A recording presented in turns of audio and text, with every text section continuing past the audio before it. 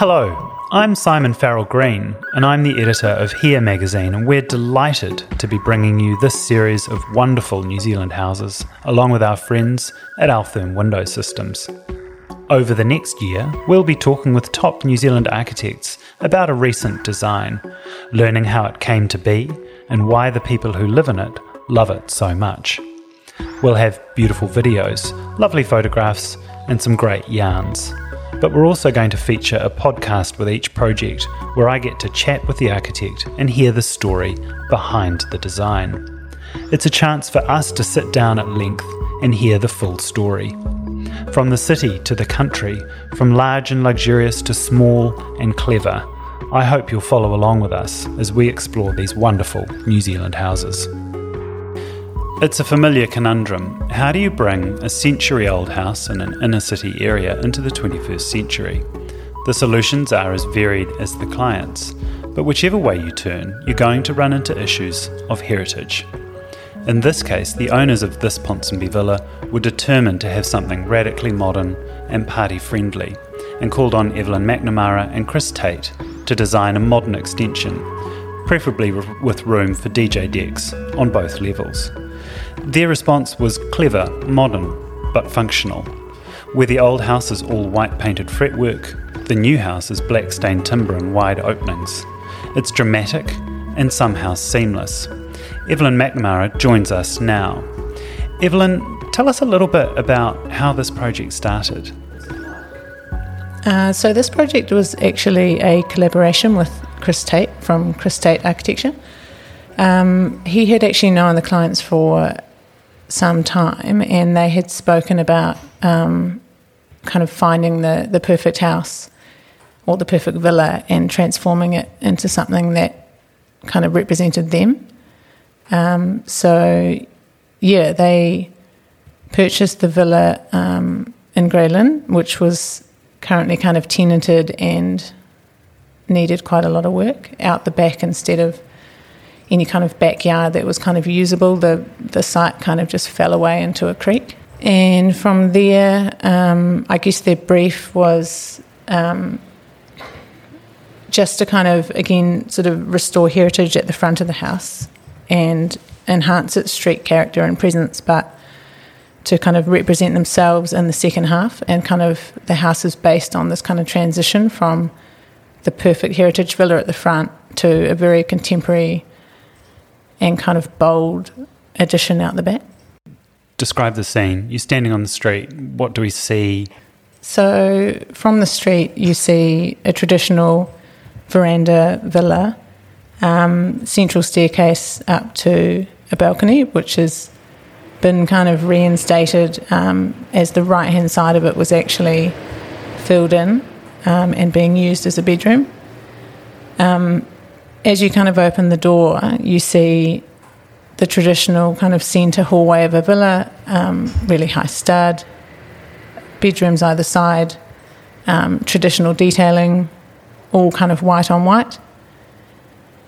And then as you kind of progress down about 3 steps into the modern addition, whilst the ceiling height is actually lower, you feel like it's a much bigger volume than it is because of the skylight in the centre.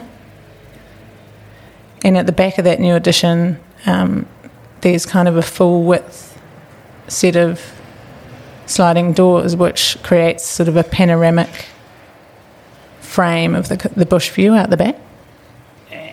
Tell us a bit about sort of the what that room's like to be in, because it's that is the main living room.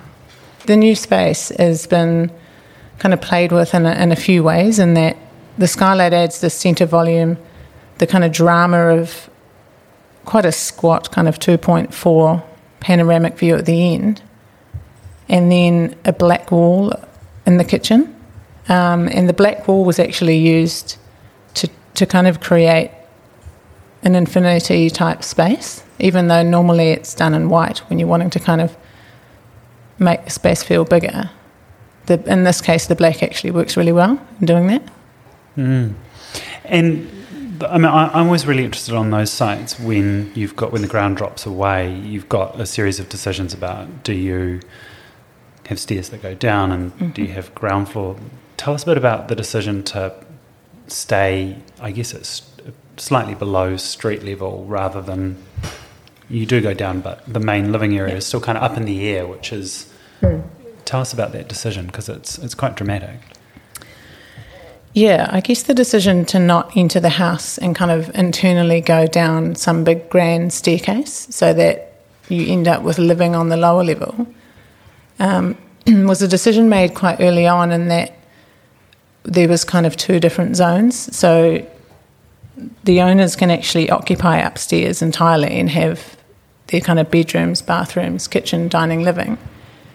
And then downstairs is kind of more all about the entertaining. So there's this kind of transition out under the modern cantilever to an outdoor room, which is kind of the beginning of the kind of tropical pool entertaining zone.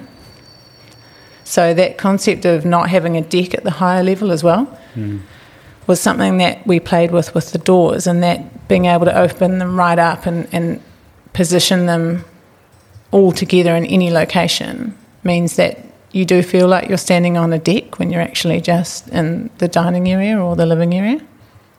Nice. So it's sort of about, I guess, upstairs it's about blurring, are you in, are you out, and then downstairs is a whole different experience.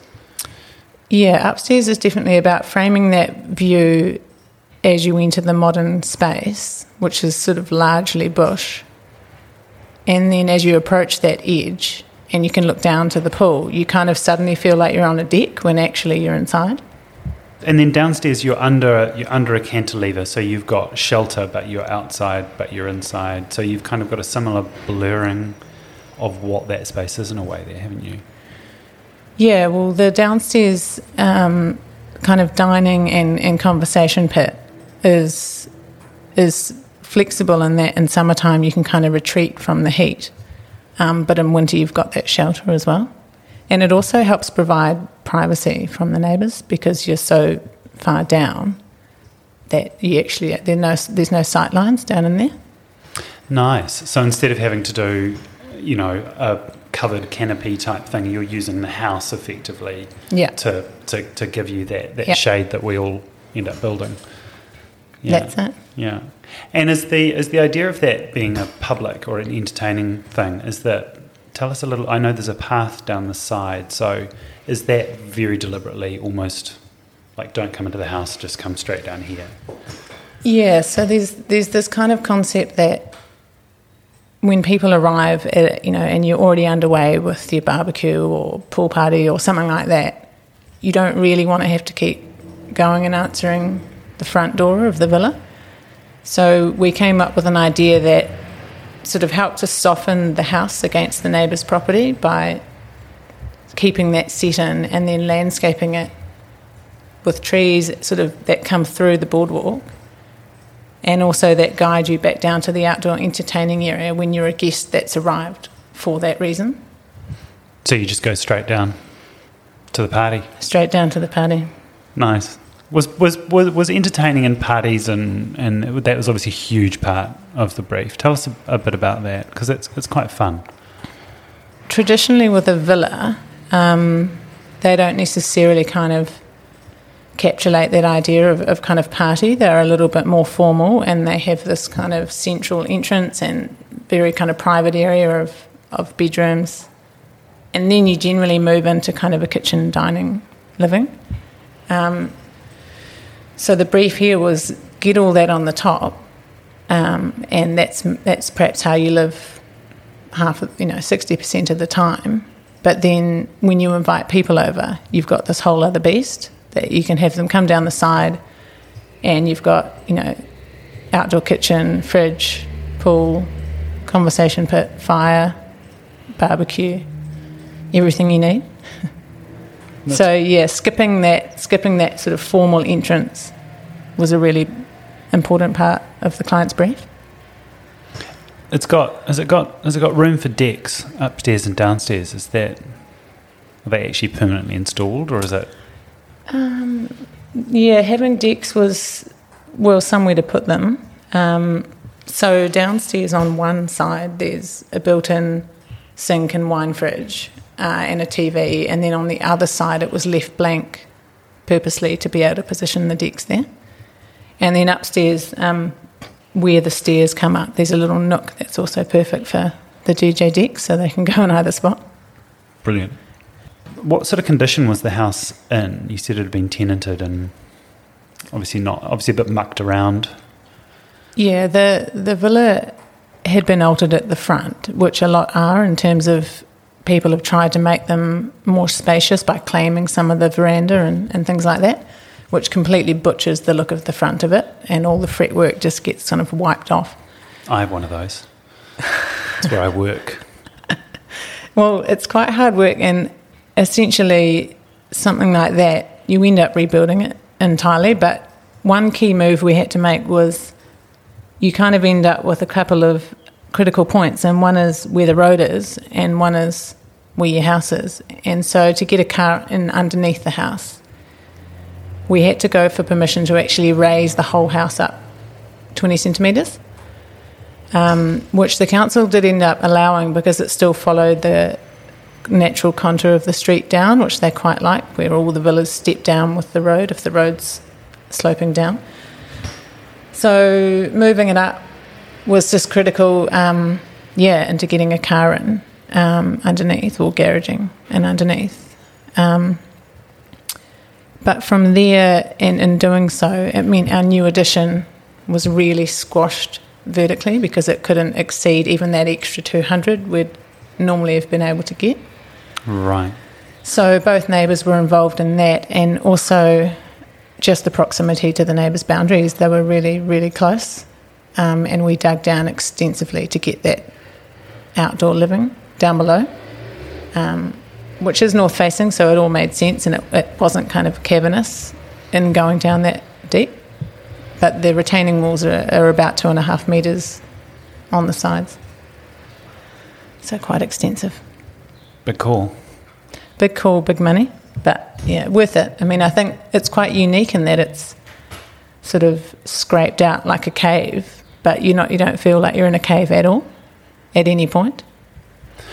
And what, in terms of the fact that like the addition is, you've really accentuated the difference between the two. You've got white fretwork and kind of black stained latticing on the back.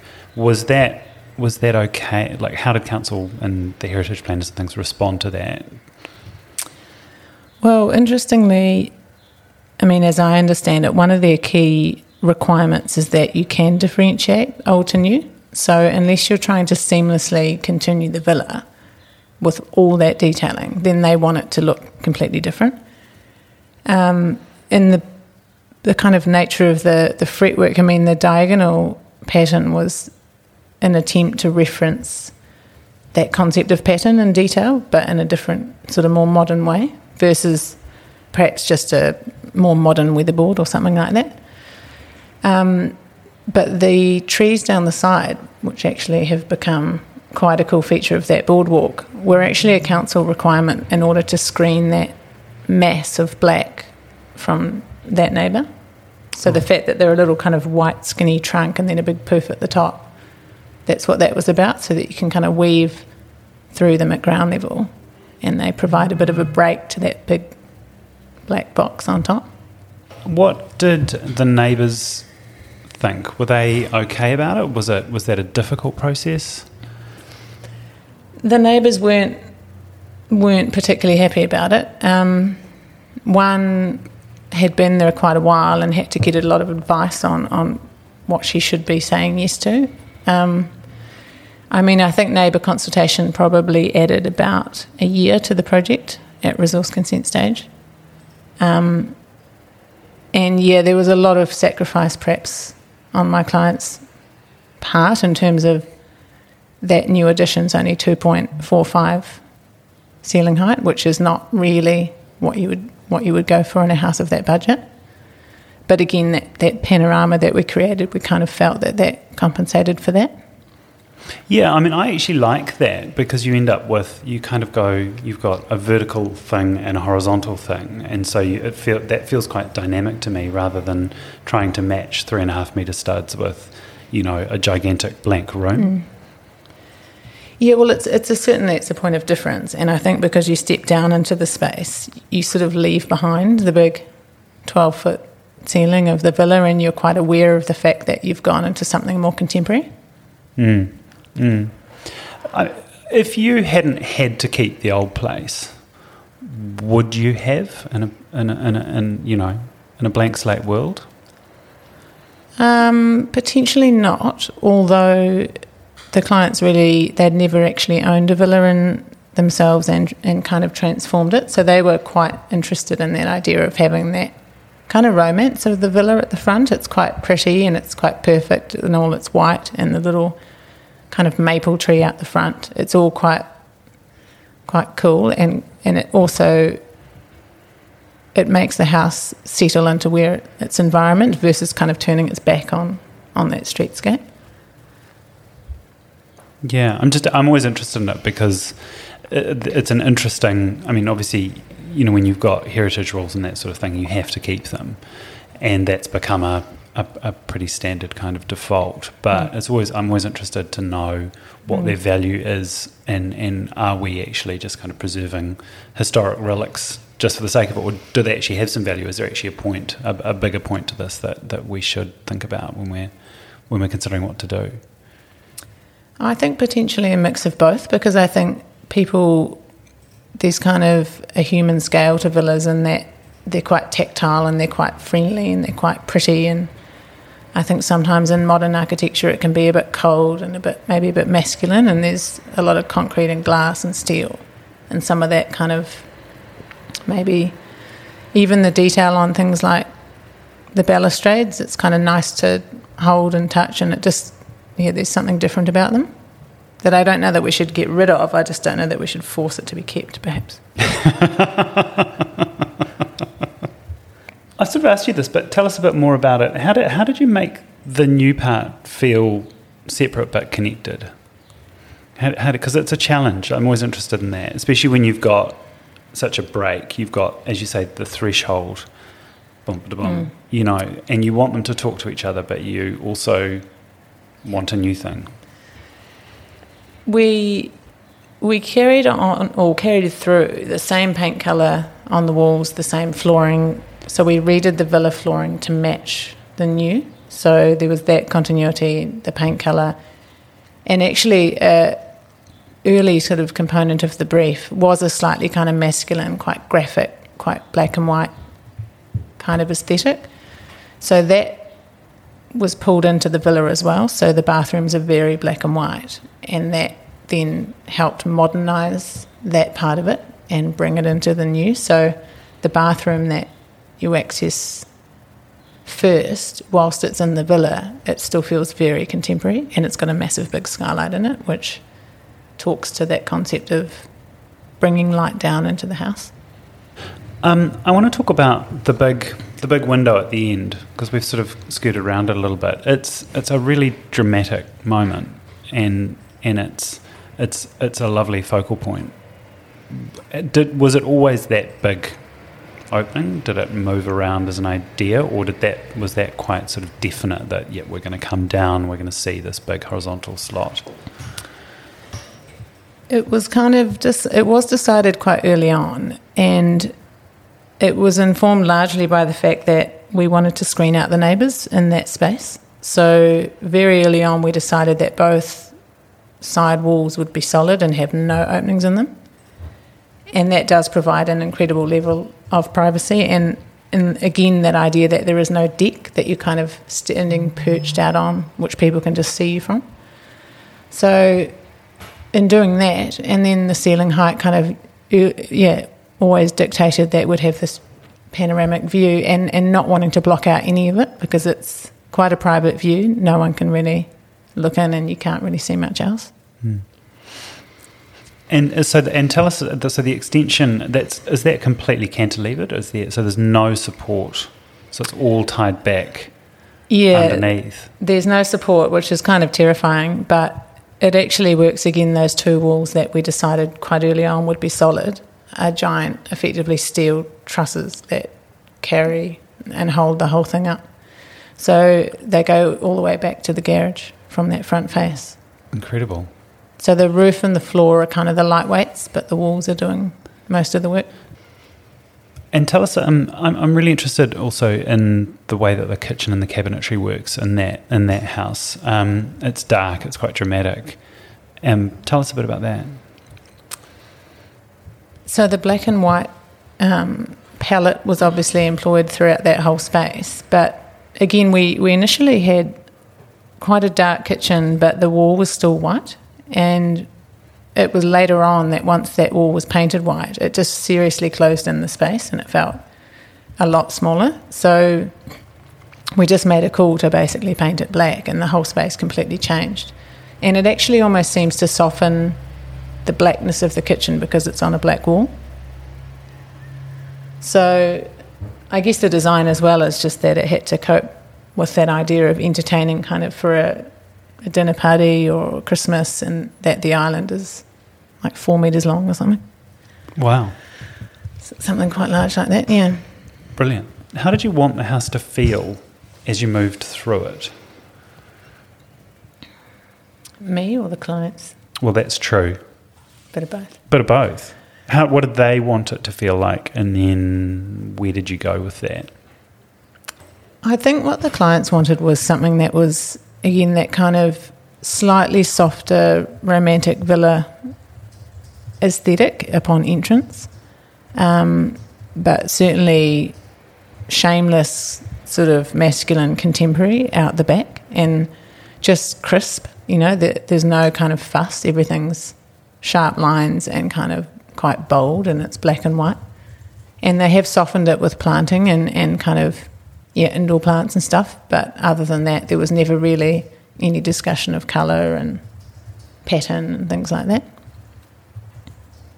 And then how did you respond to that? What were some of the things that you brought through?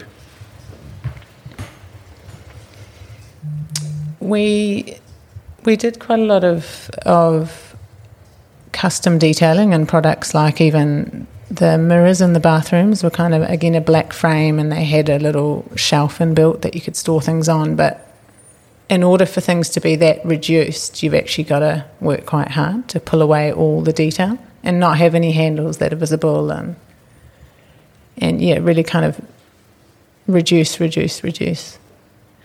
The bathrooms, though, in the villa part do have the tongue and groove wall lining, which is sort of a nod to a traditional material but painted white to kind of modernise it and keep it within the black and white palette. What's the thing that, when you reflect on it as a project, what's the thing that you like most about it? What do you look at and think, yep, that's the thing that really made that thing work? I think the outdoor space is particularly successful in that it's kind of fit for purpose, and when you're there, you just feel like if it's not a party, it should be. But at the same time, I think there's something really bright about the house. You walk in and it feels like you could be in a gallery or in some kind of on set for a shoot or something. It has a different feel to that kind of softness of a lot of homes. It has a really crisp, sharp, bright, clear feel about it. And is there anything in that project that stayed with you for other projects? I'm always interested in, like, was there something you kind of worked out on it that you've taken through into others? Yeah, definitely the cantilever, the use of the doors upstairs as in kind of replacing a deck. I think that was really successful, and that's something I hadn't really done before.